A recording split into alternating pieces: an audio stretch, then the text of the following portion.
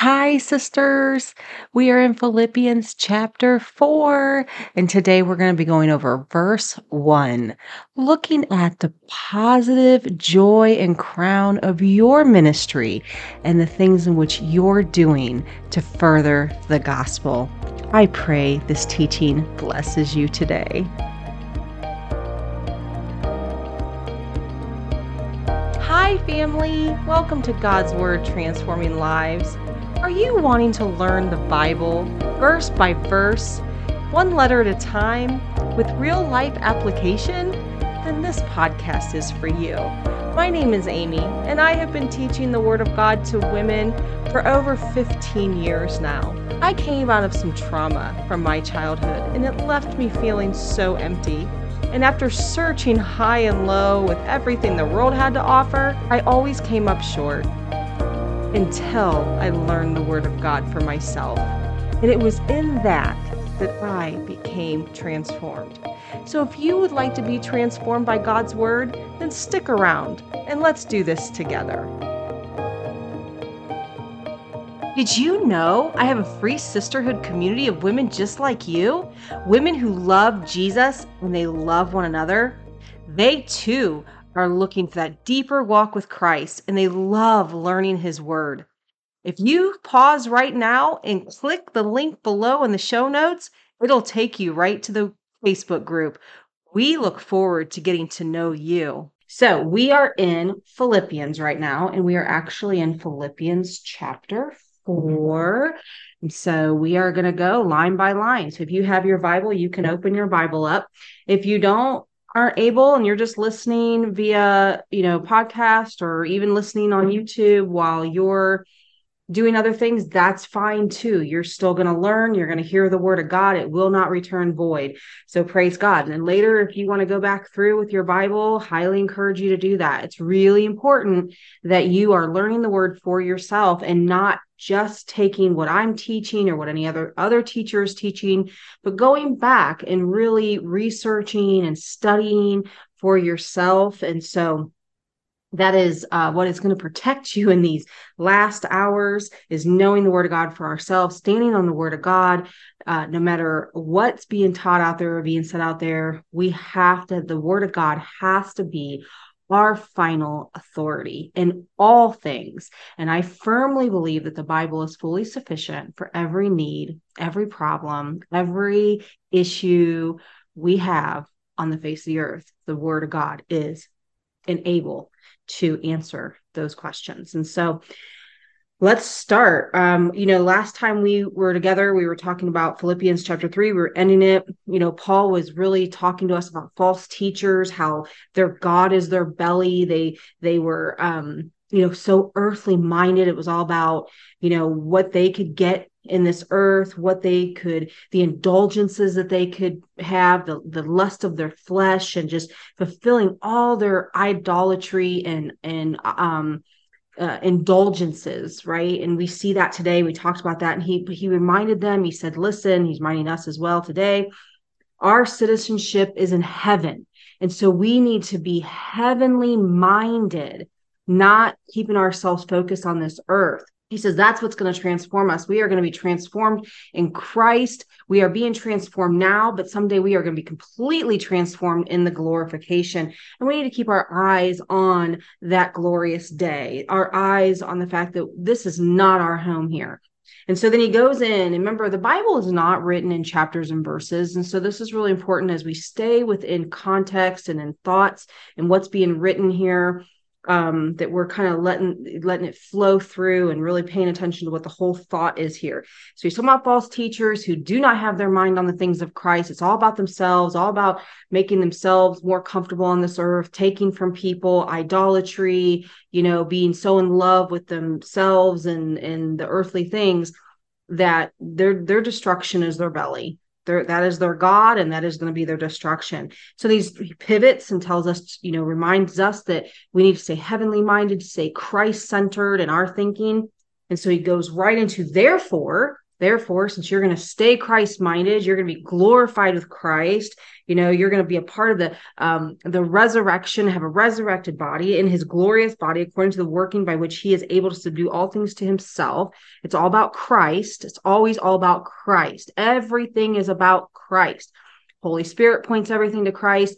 Our worship services on Sunday should be all about Christ, all about his word, all about who he is. We're there to worship him. It's not about us. Okay. And so he goes on to say, therefore, so we're in chapter 4, verse 1 now. Therefore, my beloved and longed for brethren, my joy and my crown, so stand fast in the Lord, beloved. And so he's saying, you guys I love you so much. He loved the Philippian church so much. We talked about this in chapter 1, where he established this church. He went to prison the first time he was here establishing this church for casting out that demon out of that girl. And he ended up having to leave, but he had established this beautiful church through these women that he had found praying outside of the city. I think we had talked about that, that if there wasn't at least 10 elders or 10 Jewish elders, and they couldn't have a synagogue. So they didn't have a synagogue. So they had to go outside the city and pray.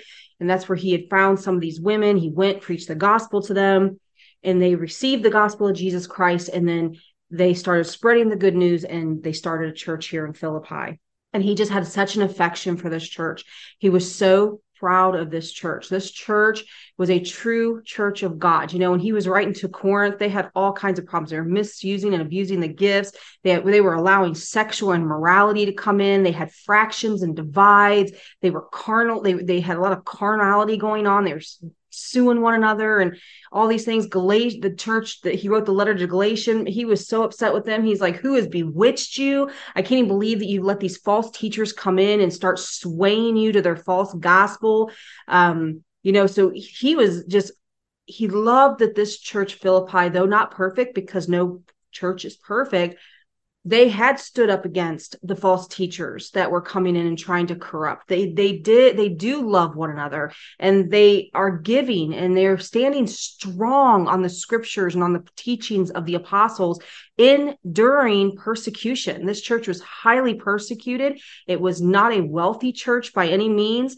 And yet they gave out of their lack. They were thinking of Paul to the point that they gave money, and they sent their brother to go on a dangerous travel just to get money to Paul. It's not like today where all we got to do is be like, oh, you need some money? I'll just cash app that to you. Boop, push a button and it's done. I don't even know what happened. It cost them a lot to pull money together that they didn't have because they were a poor church, and then to send a brother traveling all the way to the prison where Paul was staying in order to get the money and get the supplies to him that he would have needed while in prison. And Paul was so grateful of that. That showed that their love was a love of action. And that should be us. Is your love a love of action? We can say, I love you all day long, but love is an action. Christ loved us so much that he died on the cross for us. He came and put on a human tent and drank the cup of wrath that you and I should have drank. That's love in action. So it says, therefore, my beloved and longed for brother. He longed to be with them. He longed to see them again. He was hoping to be able to see them once again before, he would leave this earth. He says, you guys are my joy and my crown.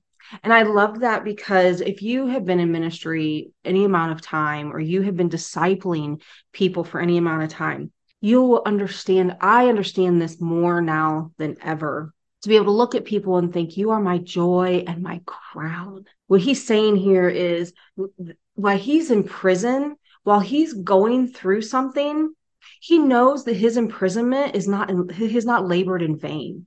The fact that he's getting stoned, beaten, shipwrecked, naked, fasted, the perils, the false teachers that are coming up against him, the false apostles that are always discrediting him as a true apostle, seeing the churches not stick to the apostles' teachings, the things that they taught him, or to question him. He went through a lot. As you read through the letters of the New Testament, he really went through a lot.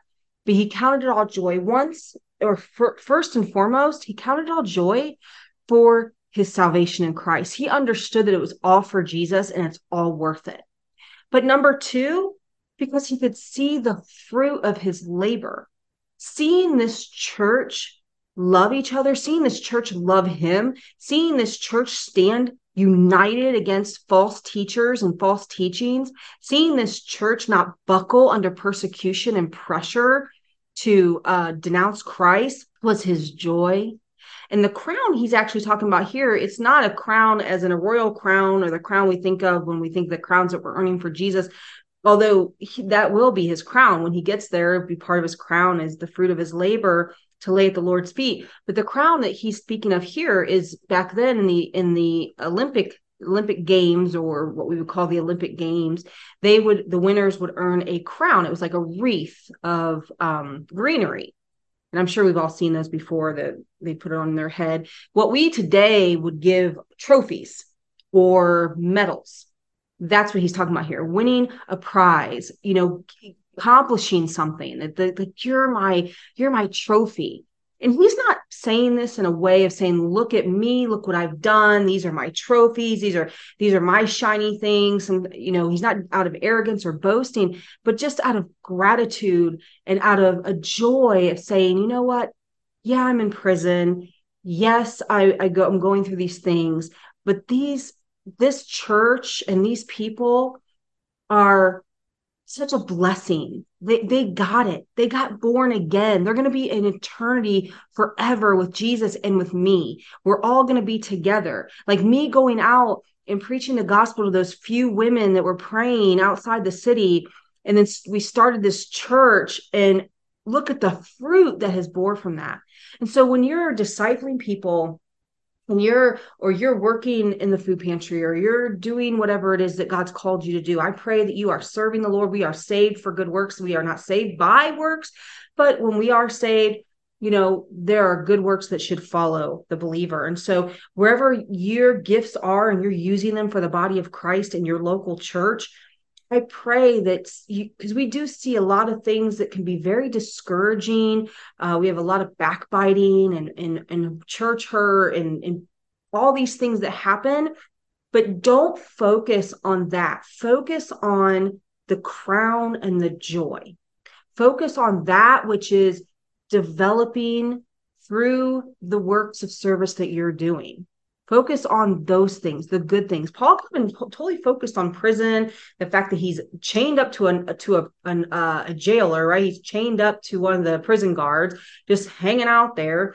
It's not luxurious. It wasn't, the prisons in Rome were not like prisons today. And I'm not saying prison today is luxurious either, but, you didn't have, good food and television and all this other stuff. It was dismal, and yet he could count it all joy, first for his salvation and second for the fruit that him being in prison is producing. And that's preaching the gospel anywhere to anyone and seeing the transformed lives. And so I want to encourage you, if you are in ministry or you are out there serving the Lord, and maybe you've been through a lot of church hurt and you've had a lot of disappointments and you've had a lot of people turn their back on you or bear false witness against you, or you've laid your life down and they've just hurt you and didn't appreciate what you've done. That is part of it. They did it to Jesus, right? They didn't appreciate him. They crucified him on the cross, their own Messiah. They killed him. And so, but you do have fruit. Pay attention to the fruit. Look at the fruit. And that is your joy, and that is your crown for the Lord. And when we focus on the good things, we focus on the good parts of ministry and the wonderful aspects of ministry, and we keep our perspective there, that's what you're going to have a much better time in ministry. Trust me, when you're focused on Christ and the reason why you're doing what you're doing, and then focus on the beauty of those lives that are being transformed by you laying your life down for other people and serving them. And I pray that all of us are doing such a thing. It's so important. And the reason why he's wanting to admonish them and give them an encouragement here is because he's going to go into, there's one thing I have against you, right? Or there's something I've got to correct in this church that's very serious. I think it can be even more serious than the false teachers that come in, because, if we're not unified the false teachers will have their way. And so he's going to go right into the problem that he's about to address here. And so I know we only got through one verse in this particular podcast. So, but we're going to pick right up in verse 2 next time with the podcast. Amen. Amen. Family, I hope you enjoyed today's episode. If it has blessed you in any way, would you give me 30 seconds and share it with a friend of yours? One more small little favor, if you would. Head over to whatever podcast source you're listening to this on and give me a 5-star review. That would be so great. It helps get the episodes out there to other people who may be wanting to learn God's Word. Again, don't forget, guys, until next time, it is a crock-pot faith, not a microwave. With God's Word, discipleship, and patience, you too will be transformed for His good work. Grace and peace I leave with you until next time.